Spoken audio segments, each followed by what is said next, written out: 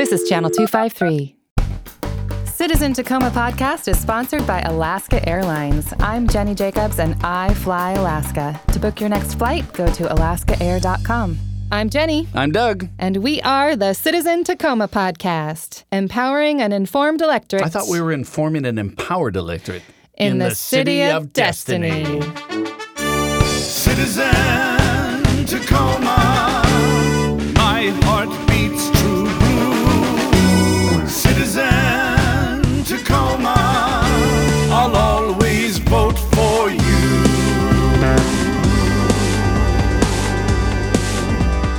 Hi, Doug. Hi, Jenny. Today on the podcast, we interviewed Irwin Allen, Irwin Allen, the producer of the Poseidon Adventure and Earthquake. This joke will make more sense if you make it to the end of the podcast. Actually, we interviewed Eric Holdeman, who's running for Position 1 on the Port Commission. I liked a lot of what he said, especially about transparency in the port. I did too, and he's got a lot of energy and a lot of good things to say, and he's also an expert on one of my favorite topics, which is disaster prep. Let's go. Let's do it. Welcome to Citizen Tacoma. Hi, and thanks for having me. We are so happy to have you here. You are running for Port Commission, Position 1. And the way we wanted to start all of these interviews is to talk about your Tacoma story. How long have you been here? Where do you live? Tell us about that. Well, it's a Puyallup story, Okay. Pierce County story. Right. Because this is a county position. That's right. And I got here 29 years ago via the military, like many others, finishing my 20-year career as an infantry officer at Fort Lewis. Wow. And then we had kids going into high school. It's a great place to live. And so Which high school? It was Rogers High School. I'm going to have to ask you to leave. I'm just kidding. Are you at Puyallup High School? Yes. Well, my grandson now attends Puyallup High School. Okay, I'll give you a pass. And anyway, so I actually was the president of the church across the street, immediately across. No one knew the name of it, so we put up a sign, the church across the street. So, Do you remember when they were doing the remodeling? Actually, I was very involved with that. If you remember, the Main Street closed. And I would use that as an example. The school district, I mean, we digress a little bit, but the school district was doing this remodel. And one of the things they proposed was closing Main Street, on which Emmanuel Lutheran Church sits on 7th and Main. And the address is Main Street. And I was the president of the congregation, participated in that redesign piece, and they wanted to close because of safety. And I went with the church board, and I said, hey, we need to do this for safety purposes, because kids did not pay any attention to any traffic or cars or anything. I was in the choir, and we rehearsed in your space. Okay. And so the school district was surprised that we were willing to close the street that had our address on, but safety first. Yeah. And I take that commitment also into the Port Commissioner, and it's one of my key pieces. So we've been in Puyallup for 29 years, lived in the same house, and kids are grown with families of their own, and my wife and I are happy to be there. Excellent. Sorry about that Rogers slam there. Rogers rammed. Yeah. Can you tell us a bit about what you currently do and how that prepares you for Port Commission? Well, when I exited the military, I looked at different professions, and the one that actually connected was being an emergency manager. So I initially worked for Washington State Emergency Management for 5 years, and that was me. Telling me I've got this podcast here. To be on. That's right. And then I became the King County Office of Emergency Management Director for 11 years, where I worked on all things regional. Someone has to think outside the jurisdictional boundaries of cities and that. And then King County is a very complicated place. There's 39 cities. Actually, there's another 126 governments in King County: water district, sewer district, school district, stadium district, cemetery district, hospital district, all of those things, there's 500 separately elected officials in King County, and they all get along, which is not necessarily true. But that really got me into trying to, and this is what I say I do, try and get people and organizations to work together. So I did a couple of years consulting after King County. I wanted to try that. And then I was at the Port of Tacoma for 4 years as the Director of Security. And now I've been at the Pacific Northwest Economic Region, leading the Center for Regional Disaster Resilience. And that's 5 states, 5 Canadian territories where we try and promote, again, people and organizations working together for a multitude of hazards perspective. And I still do that today. I'm not retired. So as a port employee, you must have had interactions with the commission. I did, yes. And what kind of things did you see that worked well, and what would you do differently if elected? Well, several of the campaign platforms I have came out of being at the port specifically. One is that transparency. Right. It can be a stated value, but sometimes there are aspirational values that are not lived out in the culture of the organization. And I think we've seen that at the Port of Tacoma. The methanol plant was a great indicator of that. I'm sure they had public hearings and meetings. A few people showed up and they said, we're done. And they didn't really engage with the public. Now, certainly everyone is very aware of what's going on at the port and hypersensitive to it. And if they'd been transparent in the first place, I think they would not have created the mistrust that exists today. And we'll talk about LNG, coming forward there. The other thing when I was there was when the NYK shipping line project, they were developing a large terminal, and they'd bought up property, actually put businesses out of business and employees on the street by buying up property to do this. But they didn't figure out they could not do it for the budget they had. The utilities was too much, costing too much, and the environmental cleanup. So before they pulled the plug, they had dug the port and the taxpayers of Pierce County into a $700 million hole. That's almost $750 million. The port has been paying off slowly over the intervening years, but it's impacted their borrowing capacity, bonding capacity because of that debt. They're better positioned today than they were back in 2007. But the decision-making that goes into it, when I was at the port, what motivated me, I said, people had said, Eric, hey, you should run for elected office, because I was very active in working with different politicians in King County. And I said, well, when dog catcher becomes elected position, well, I'll run. And so when I was at the port, I saw a great need for new leadership, new ideas, different approaches. And I said, okay, when I'm not there anymore, I will run. And I did run 4 years ago for the position. I was not successful, but there's an open position this time, and that's why I chose to run one more time. Can you tell, one of the things we're trying to do on this episode is just kind of educate people about the port. As you say, nobody was paying attention to the port up until about a year ago, and I don't think people have any idea really what the job entails. Can you talk a little bit about the duties of the Port Commission? Well, specifically the duties of the Port Commission, it sounds pretty simple, but it's to set the strategy for the port. Where are we going in the future? What kind of port are we going to be? What types of businesses are we trying to attract? How are we sustaining the economic development, which is the purpose of ports and why they were created? And the Port of Tacoma is 99 years old this year. They'll celebrate the 100th anniversary next year. So it's been around a while to do that. But that's the primary duty. And then the next duty is hire the chief executive officer, supervise the execution of those strategies that they've developed to make sure it's being done appropriately. I would add into that, though, that port commissioners and the Port of Tacoma staff itself is somewhere around 250 people. Maybe it's 275 now.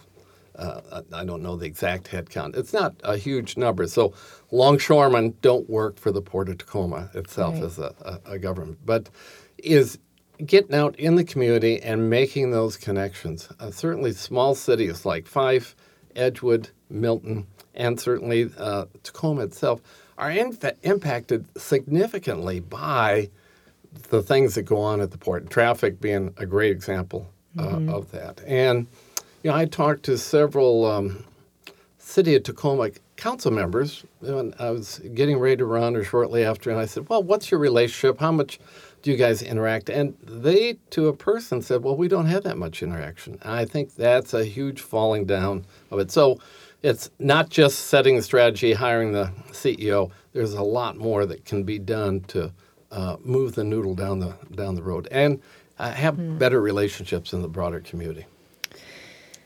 How would we go about, do you have some strategies for greater transparency?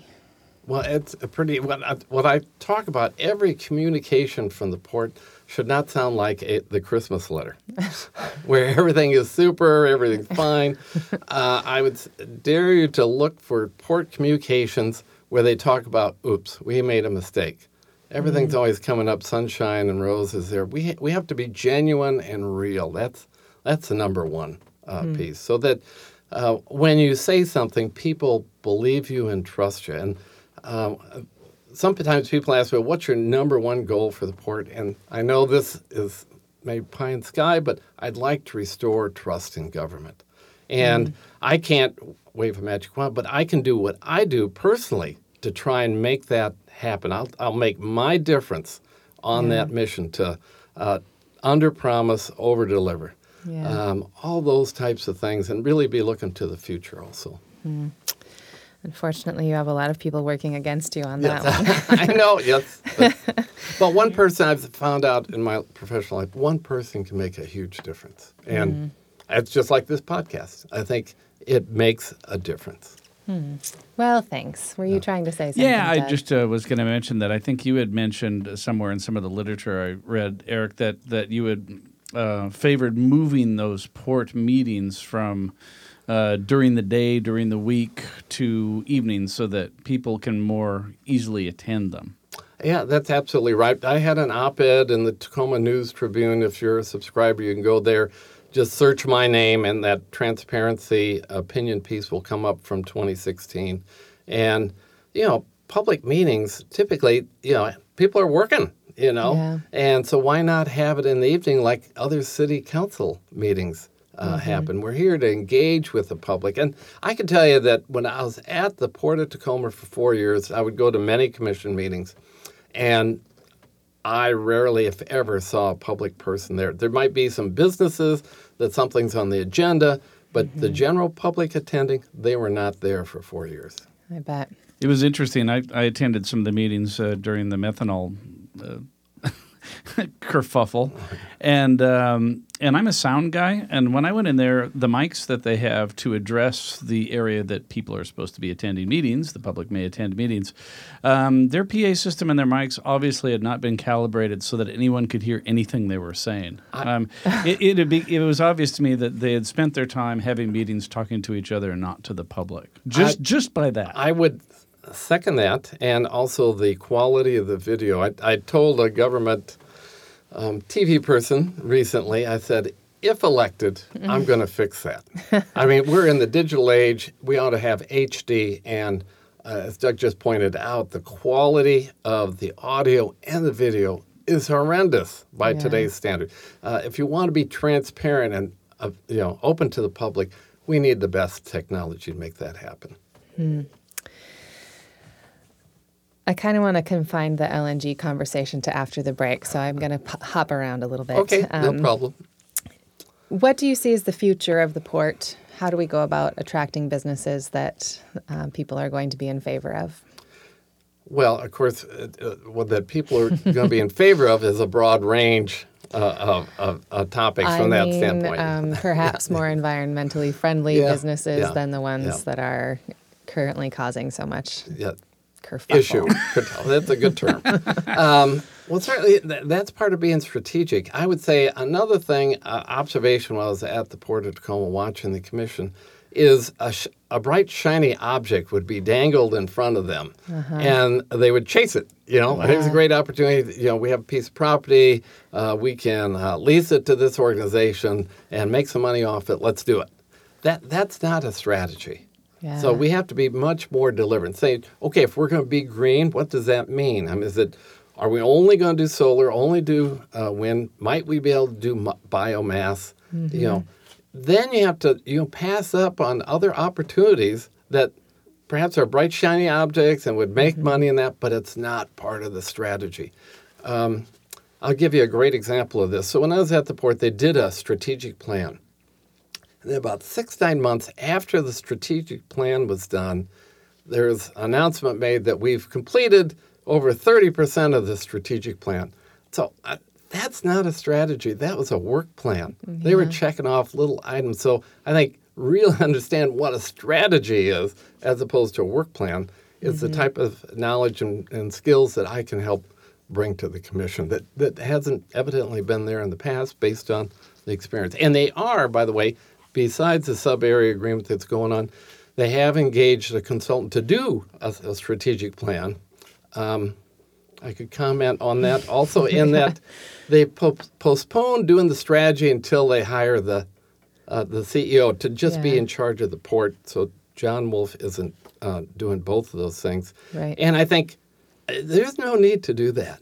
The commission sets the strategy. The chief executive officer executes it. He's not the final approval for the strategy. The commission is. So hire somebody that's going to execute what you say. Isn't like he has to be in agreement with it. For that, he or she is supposed to execute on what we come up with. And that's the type of person you want to hire. I think they put the cart in front of the horse on that. Well, one more thing before we take a break. I read in some of your literature that you are proposing term limits for port commissioners. Can you talk a little bit about that? Yeah, absolutely. I mean, look at the duration of the terms of the commissioners on the port now. 3 of them will have 20 years or more. And I'm not saying these are bad people at all, but and I don't necessarily believe in term limits for every elected position, but there's no special qualification. There's no lobbyists who are going to take over control of the port if you have term limits at the port. And I think who can put this in place are the commissioners. This is a transition. Two terms, 3 terms max, but there's going to be some change coming. I've talked to at least 2 of the commissioners who are open to that perhaps happen because their terms, they're nearing the end. I think we could get this done and really provide much more opportunity for new leadership, new ideas. There hasn't been a person of color on the commission yet. I mean, Claire Petrich is the first woman that was on the commission. So it's time we open it up to everybody to be able to compete, whether it's average citizen, a businessman. We don't need former retired elected officials who've been traditional saying, well, I can go become port commissioner. They have name recognition, and boom, they get elected. And then once you are elected in Pierce County, you have a 95, 98% chance of being reelected. And so you can't say that voters are in charge of this because the voters' record on this is not good. All right, we're going to take a break for some words from our sponsor, and then we're going to talk about LNG. This is Nate Bowling, host of the Channel 253 sister show, the Nerd Farmer Podcast. Channel 253 is brought to you by Alaska Airlines. They're my airline of choice. When I need to book a flight, I don't mess with the travel sites anymore. I go straight to Alaska Air and book direct. It's not even a question for me. When I'm on board, the flight attendants are courteous and the service is efficient. That's really important to me. Also, they've got a killer cheese plate. Seriously, get the fruit and cheese plate next time you fly. And they have Northwest craft beers. I feel like a human when I fly Alaska. I'm a customer, not a commodity. Alaska is such a good airline and has such good service, I forgive them for sponsoring the Timbers, my rival. And if I'm willing to do that, Alaska must be good. I'm Nate Bowling, Alaska Airlines MVP, and I fly Alaska. Okay, we're back. Let's fly to Puerto Rico. Not a good idea. Right, yeah. So you have come out in favor of LNG, so we'll just have that out there right away. So maybe talk a little bit about your stance, and then I will follow up with the questions people want to know.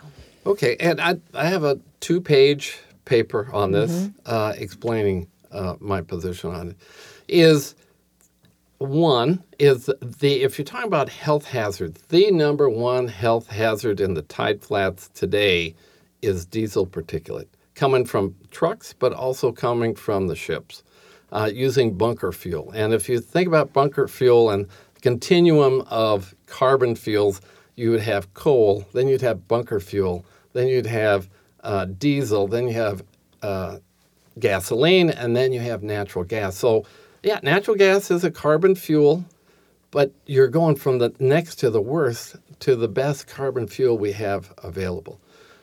We need to be able to compete with the world also. There's not a given that we'll have a maritime port in the future. The real competition is not so much the Panama Canal, it is our Canadian ports, both Vancouver and Prince Rupert, which is, Canada has a national freight strategy. We got squat from that standpoint. And they've been investing heavily in buying rail lines, even from down into Chicago, down to New Orleans. I mean, they're setting themselves up to be highly competitive with us. So we need an ace also. I mean, so LNG, we can make the air cleaner and then give us something that also makes us competitive or an edge from that perspective. Then the other piece is people are concerned about the risks and hazards of LNG itself. Mm-hmm. Early in this year, I went to the LNG plant and got a briefing by the project manager. As an emergency manager, I'm very concerned with safety. And, found out how are you building it? What are your seismic pieces? Because all the land in the tide flats is called liquefaction. They're putting in 1,800 pilings. It's the same type of thing, actually, that they did for Quest Field, Safeco Field, even the city of Tacoma, or the city of Puyallup. City Hall was built on pilings because that's in liquefaction. And the vessel that holds liquefied natural gas is base isolated, so it will rock back and forth. It's not a pressurized container. It's like a big thermos from that standpoint. And I've also talked to people from Department of Homeland Security who I work with all the time who are called protective security agents who work with businesses to make sure that they're prepared for any aspect of whether it's terrorism or disasters, that they're looking at all the threats and ask them about, okay, what do you see as the threat from LNG? And I've seen figures as big as that it could explode and kill 200,000 people. Well, just no way. I mean, I know the internet is a wonderful thing, but there's also bad information out there also. So I would never, because safety is my number one thing. Before we make money, we need to be safe. Mm-hmm. And I would not sacrifice safety over trying to make money at all. So I see it as, being a good piece. And the last thing I'll say is for, Puget Sound Energy has been painted as the evil empire and owned by a foreign conglomerate. And Well, I've worked with, since 1991, the one company that's been there for 26 years, if I think it is, always been interested in public-private partnerships and in safety and working to make the community and broader region safe. Back in 1991 is Puget Power, and today that's Puget Sound Energy. So my personal experience is they've done a very good job, and they've been engaged, and they're the only company I can point to that's been continuous and been a partner through those 26 years. So I know a lot of people don't trust them, but that's my personal experience. It actually is comforting to me to hear that someone who is an expert in safety doesn't have any qualms about the construction of the LNG facility. Yeah, they're doing it as safe as they can. I mean, gasoline station has a risk. And if you want to worry about stuff, there's chlorine and ammonia down in the tide flats. Ammonia is used for cooling. Chlorine is for water purification, other things. Those things are extremely hazardous materials. As far as being a killer, if those are released, that is much more hazardous than the LNG plant. That's already going on. It's already going on. And I would add also that, I talked to one of the oil refineries down there about What's my concern was we're talking about adding another 1 million people to the central Puget Sound in the next 30 years, by 2050. I'm thinking, well, shoot, a lot of gasoline. I mean, are we going to need to expand the refineries? And the answer I got there will not be a refinery built in the United States in the coming years because of gasoline efficiencies, electrification. So, I would not be seeking additional carbon-based businesses to locate in the Tide Flats. I think we can make green technology, green energy a priority, and hammer along. And again, what I talked about before, not chase bright shiny objects. Doug I was just had concerned. a point about Tacoma and bright shiny objects when we were talking before this episode. I'm not sure if I remember exactly what that was. Well, you were just saying, like, why aren't they building this in Seattle? Is Oh, it yeah, because there's that. Tacoma was just like, hey, we'll take it, or we have to take anything that is coming to us because we are... No. How did you say it, Doug? You said it much better. Well, I am curious. Why not Seattle? Well, I tell you, the customer that drove this thing was Tote Shipping. They are subject to the Jones Act, which means if you're within 200 miles of the coast, and they're just going to Alaska, so they're not out. They have to burn a cleaner fuel. There's other technologies, I guess, cleaner burning, scrubber assistance, but they chose LNG. Puget Sound Energy responded to that, and that's where we are today. And the other piece of it, I'll hand you for you folks. Imagine in your mind. You gave me one. Is the Jones Act, is that the federal mandate that people have spoken of? Yeah, Okay. That's correct. All right. That's correct. And actually, they're talking about trying to have a waiver of that for Puerto Rico right now because of the disasters and the need to get more ships. And it has to be a U.S. flag carrier as the other aspect of the Jones Act. But, industrial lands are quickly disappearing. If you look at a map of the Puget Sound, here in Pierce County, all we have is the Tide Flats proper and then Frederickson. That's it for zone for light industrial properties. If you go north, you can look what's happened to Soto, where the stadiums are. That used to be industrial. And, as you go south of there, I was surprised to see the amount of urbanization happening just north of the King County Boeing International Airport there. So it's rapidly disappearing, and we need places for people with blue-collar experience, training in that to work. Not everybody's going to be a software engineer and work for Amazon. We have great opportunities. I think one of the other pieces is we've got Clover Park Technical College in Bates. We need to be preparing our workforce, and to include Longshore, for the true 21st century. Where is all this technology headed? And we need to get our workers ready for that. That's another piece that I would strongly promote and go after as a port commissioner. So going back to the plant as it's proposed presently, it's an 8 million gallon facility. Some people have suggested that has more to do with export than it does for actually fueling the ships that are in the port itself. And isn't 8 million fairly large if something catastrophic were to happen, say the earthquake that you've spoken of at times?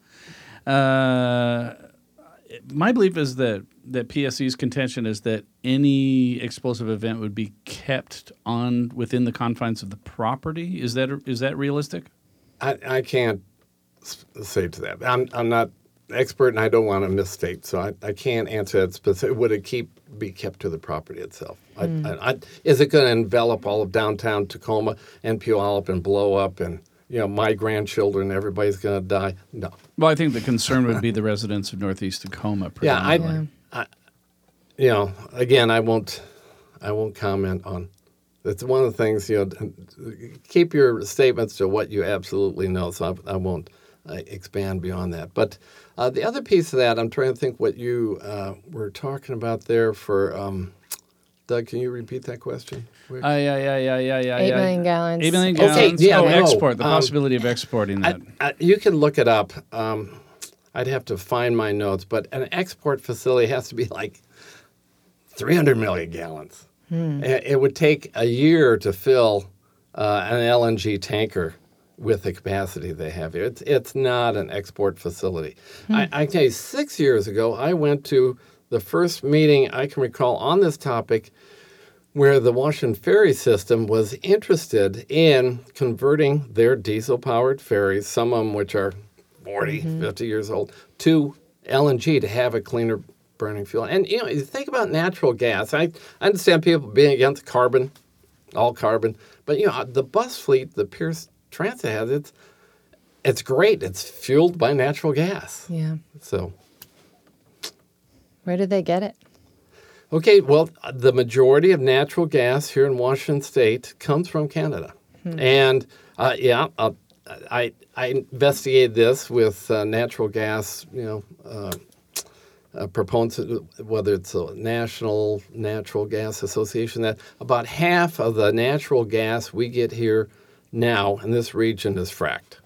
So yes, it Which is an ugly procedure. Yeah. I don't think that's even arguable, really. Yeah, but I heat my home with natural gas, and but I have a heat pump. I've done that. I got a hybrid car, but you can't go cold turkey on no carbon. Fossil fuels. Yeah, eventually maybe we'll be there, and there's no reason not to push that and keep doing it. I'm for electrification of the port's fleet of vehicles. I think we ought to make it's called cold ironing, shore power, available at every terminal. So like at Tote, when the ship docks there, they plug it in to shore power, electric coming from the commercial, and they shut down the engines, called cold ironing. We ought to make that available at every terminal so that ships, when they come, they also want to be green, those shipping lines. So if we make that available, hopefully they'll convert their ships to be able to take that shore power, but that's where we can provide leadership also. So the other question that people have about LNG is in regards to the tribal land agreements. Can you speak to that at all? I think I'm a history major. And have we violated every treaty? I mean, I'm talking about what was established until we found gold on their land or maybe oil on their land, whatever, here's your reservation, but then we find out there's something there we want, and then we violated that. I think we have to be respective of tribal treaties. Now, how does that involve this? I know the tribe is now included in sub-area planning, and I think that's a good deal because they're a major partner in everything that goes on here. And certainly that's a broken relationship that needs healing and trust building. And I work a lot on building trust. And you can't shake and bake it, and you can't microwave it. You have to become trustworthy first. And I believe there's a couple different ways you do that. One is providing information and expecting nothing in return.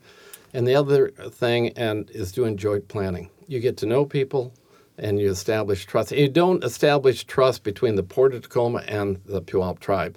You establish trust between individuals representing organizations. They, in turn, bring their organization along. Trust isn't built between organizations. It's built between people who bring their organizations along.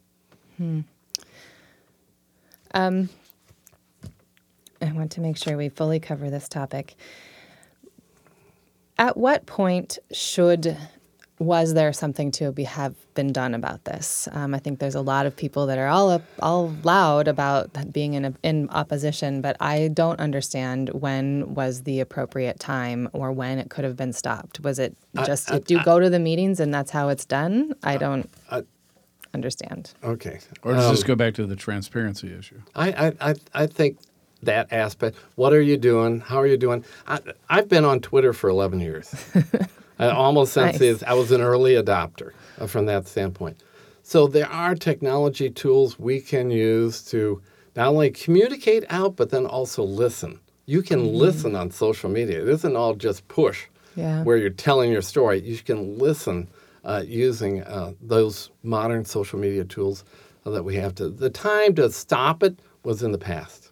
This project, and everything I understand, is moving forward. And people say, well, all the permits haven't been given. Well, they're building a retirement home out by me, Wesley Homes in Puyallup. And I remember when the ground clearing permit was given and they started that phase. And they didn't have all the permits to build everything before. That's a natural progression of building permits that happens for larger, more complicated projects. I think it's still under review and going through the City of Tacoma process for approving permits. It just seems like a citizen has no power in opposing something like this. I would say it's Doug. It's this transparency piece. Is the port didn't violate anything, but intent and value. I mean, it's the old thing. I call the port having aspirational values. Transparency, I bet if you look, is there. Integrity is one. Yeah. Safety is one. Some of these are aspirational values. They're not there yet. And they've had, whether it's 99 years or a lot of history of just kind of doing things and nobody paying attention. And now they're under the microscope and you're seeing a lot of warts come out. I think the good thing to come out of this is the community is alerted, aroused, and interested in what's going on at the port. And it's going to create a better dialogue going forward if the port doesn't make these types of mistakes. I mean, the methanol plant was that example, but if you go back and look at, there was a rail yard going in down in Thurston County. And there again, the port stubbed its toe. They bought the land for $20 million. They never really engaged with the community there, and Friends of Hawks Prairie came up and stopped that project. And that's another $20 million in the hole. They did take some gravel off that site and mine it that way, but I remember the chief engineer at that time saying, hey, the gravel isn't of a quality we can use. And so, so there you go. You say, hey, we're going to try and use gravel. Sounds good. We're making money off it. Then you also have to say, oh, we found out that, that gravel's not of a quality that is going to meet our needs. You got to tell the other part of the story. Right. And that's where you become real and honest. So outside of the LNG issue, where should there be more civic engagement when it comes to port activity?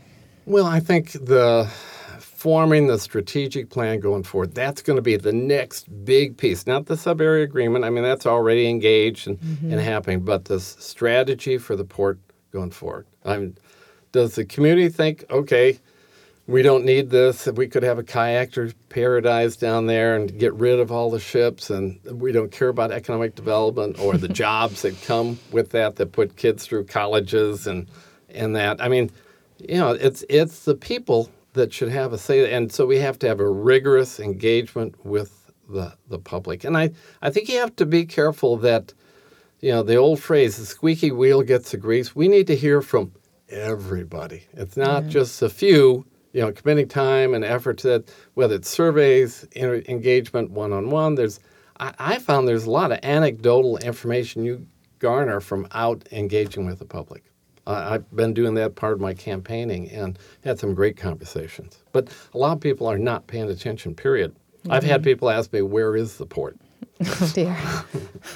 So, I mean, that's a level of understanding. Yeah. So, If the port thinks that it might be doing something that is in its best interest, but it knows is going to get, or suspects it's going to get some sort of blowback politically or socially from the public, no, I'm going into sort of conspiracy cabal sort of stuff. Well, here. But don't they not necessarily want transparency? I mean, if they want, sure, no. I don't think they were. I think they really kind of wanted the methanol plant just to happen with. Hey, God, let's just do the. Can we just do this thing? Let's just do it. That was a mistake based on habit.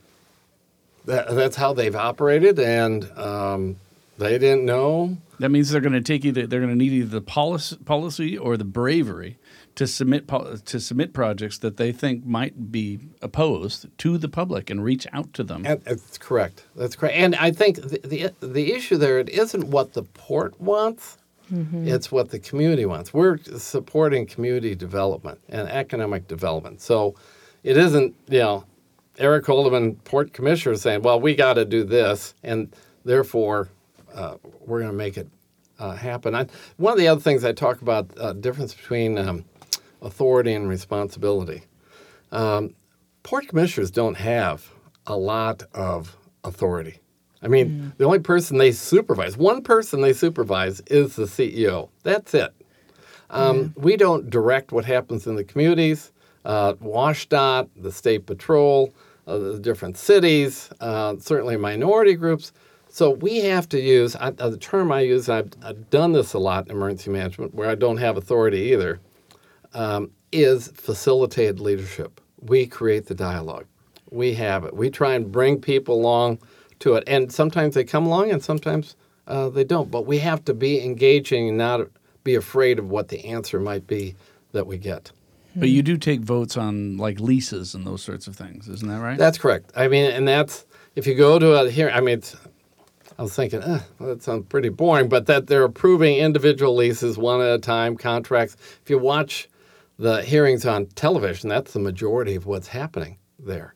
The other aspect, I think, and I've heard this articulated by others, is there certainly are a lot of 5-0 votes. You know, there's 5 commissioners, 5-0, 5-0, 5-0. And I know I've heard this articulated that sometimes that's done to show solidarity and all that. Well, if I don't agree with something, no one's going to tell me that I have to vote on support of this if I don't believe it's the right thing to do, and I will not vote for it if I don't think it's the right thing to do to show solidarity. Horsepucky. Do you think we covered all the necessary topics, Doug? Unless there's something that Eric would like to speak to that we haven't addressed. Yes. What should I have asked you about the port? Well, we can talk about the Northwest Seaport Alliance. Please do. Yeah. So, and I can tell you, when I campaigned last time, my big thing was, hey, we're choking one another. We're cutting one another's throat, stealing business back and forth from one another. And the Grand Alliance was the big piece that Tacoma won while I was there. Well, it was a year after the business started that they had a signed contract. Because we were giving away the farm. You know, how do you get somebody to come? Well, you give them a cut rate. Yeah. And the port didn't make any money. In fact, might have been losing money Right. on that entire deal. So the need to have the Northwest Seaport Alliance was true and dramatic, and unfortunately didn't happen until right after the election that was there. But now it's in place. But I talk about, engendering trust. You know, the commissioners, Port of Tacoma, Port of Seattle, they need to have a relationship that's trustful. And I use the phrase, getting married is one thing, being married is a whole new thing. So, yeah, we have this alliance, but now how do we make it really function? How do we function as a single team and not, well, you've got Terminal 5 in Seattle, that's your project, we're doing 3 and 4, and call it a day. That's not working as the Northwest Seaport Alliance from that standpoint. And the other thing I'd say, John Wolf, they had this decision point when that was created, and John Wolf was selected to be the Northwest Seaport Alliance executive director, which is fine and good. And he's also the executive director of the Port of Tacoma. And they made a decision then at that point not to hire a separate CEO. And at the time, again, I'm not a fortune teller. It's a big mistake, huge mistake. What is John Wolf, a maritime guy who's been on terminals and ship, where's he going to spend all his time? On this new, shiny thing called Northwest Seaport Alliance, third largest container port in the United States, et cetera, et cetera. Is he paying attention to properties, strategic development of land, the methanol plant project that's being proposed? No. I mean, they should have created, at the commission, if I'd been there, I would have put my foot down and at least made the statement publicly, no, we need to hire the CEO for the Port of Tacoma now who's going to do that. And so, for instance, in hiring the new person, we're not hiring a shipping person. We need to hire someone who can really engage with the community, and economic development person might be the type. It's not a maritime person. That's going to be done by John Wolf, the Northwest Seaport Alliance. So it's going to have a totally different focus, and I think that's a challenge for the port. They've always done maritime focus. We're a port, and this land business, industrial development has been secondary, and they haven't paid attention to it, and the result is the brouhaha we've been going through for the last 18, 24 months. Okay. Disaster preparation is something I am very passionate about. It's Great. just one of my So little am I. hobbies. So I was wondering if you could tell me about your disaster kit at your house. Well, one of the things I would say is for a long time, the message was you need to be prepared for 3 days and 72 hours. And that is not valid. It's valid for some place that has a tornado, a snowstorm, something like that. Fortunately, the state, and Oregon State did this before Washington State, and now it's local jurisdictions. Most of them are saying be prepared for 2 weeks. 2 weeks. And I say there's studies that say 40% of population have 2 weeks of, they're prepared for disaster, have a plan, and those nationally are 3 days. I say, horse pucky, 40% of emergency managers aren't ready for a disaster. People are overrating their level of preparedness. So personally, because I used to tell my wife, look, I'm going to have to say goodbye. And when I was in King County as a director there, I lived in Puyallup, there's 21 bridges between where I need to be in Renton and in Puyallup. And I said, look, I'm going to drive as far as I can. Might not be very. I'm going to put the bicycle in the back thing, and then I'll take that as far as I can. But I may be walking the rest of the 35 miles I have to go. And I've walked 25 miles in the Army. I can do it. It might take me a while to get there. But I said, I'm not going to be home. So you need to be prepared. So I had a generator. I've taught my wife how to operate. I have a checklist on the garage wall. We have what's called a GenTrans switch. So we're not plugging extension cords in it. It provides some power throughout the house so she can survive. She knows it has to be outside, knows how to refuel, knows it has to be grounded, and they're not going to asphyxiate herself or my grandkids or any of that. Just last week, I've got 2 5-gallon blue cans with water that I rotated. You need 1 gallon of water per person per day. Now we're down to 2, but the other supply of water, not everybody has. Unfortunately, there are tankless water heaters now, but you could have 50 gallons of good, clean water there. That even in an earthquake, which I call as a come-as-you-are disaster, you've got some water supply and other water that you stored. And the other thing is you have to be prepared at work, at home, and on the road. So we don't know when this is going to happen. So both our cars have disaster preparedness kits in them for all inclement weather. And you need I have an old pair of Army boots and multiple pairs of socks, waterproof gear, gloves, a hat for the time of year, and then water. You can survive for a long time not eating. That many people have done it forever and ever. But when they talk the rescues that were going on in Mexico and that people start dying after it's water.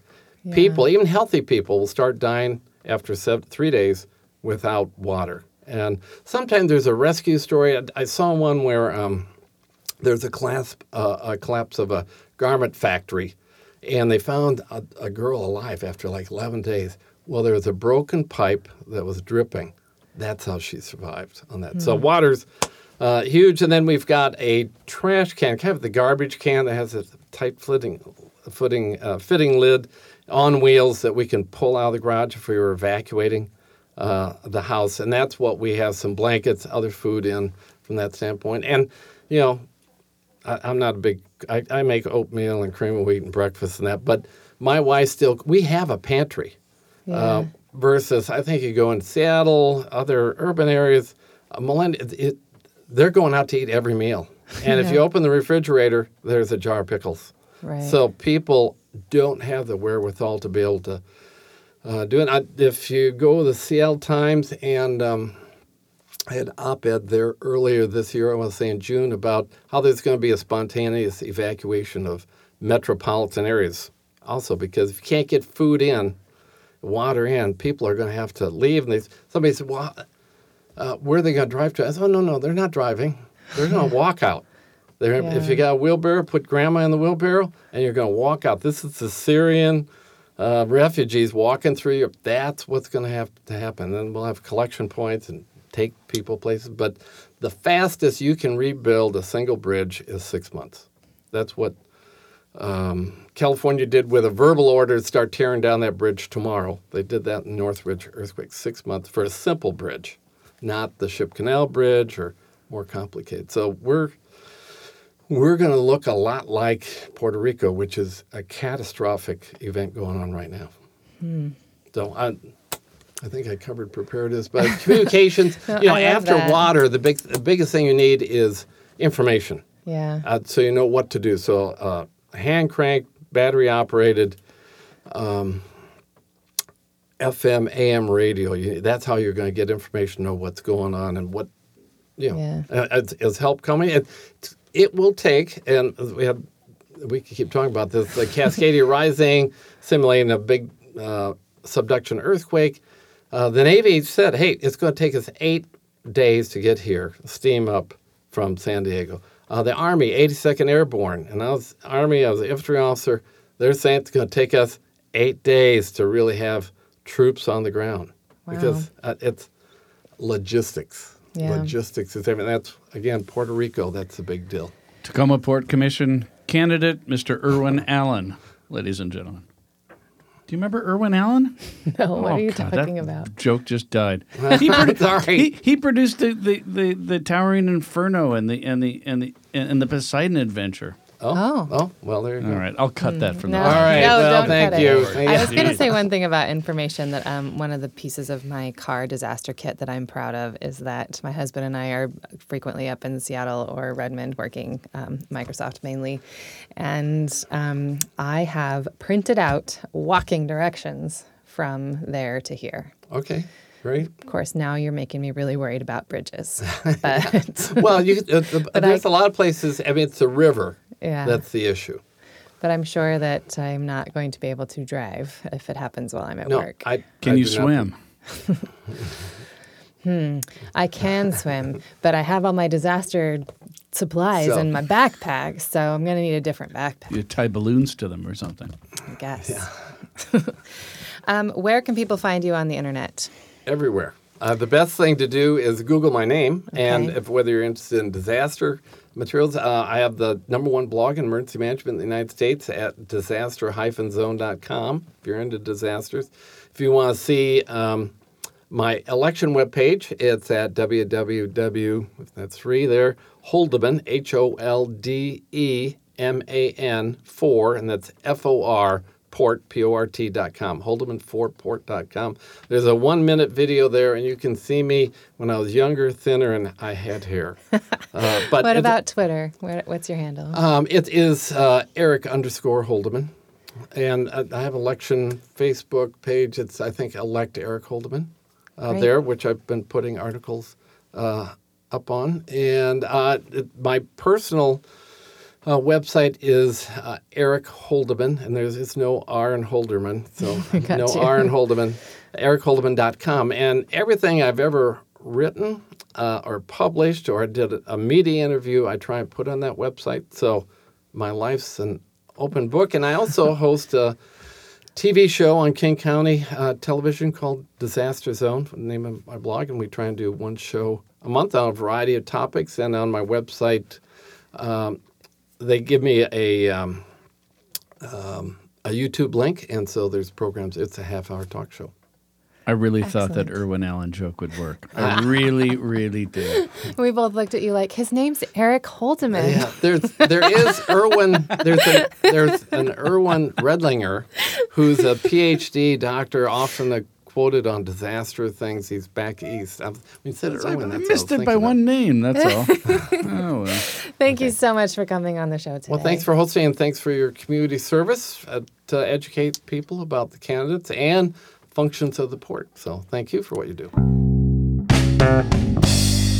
Thanks so much for listening to Citizen Tacoma Podcast today. We are part of the Channel 253 network, where you can also find the Move to Tacoma podcast, as well as the Nerd Farmer podcast. And the Flounders B-Team podcast. If you'd like to reach out to us about anything you've heard on the show today, or if you'd like to suggest a guest or a topic, maybe there's something you've been wondering about that maybe we can investigate for you, please contact me at jennyjacobs253@gmail.com or hit us up on Twitter at Citizen Tacoma.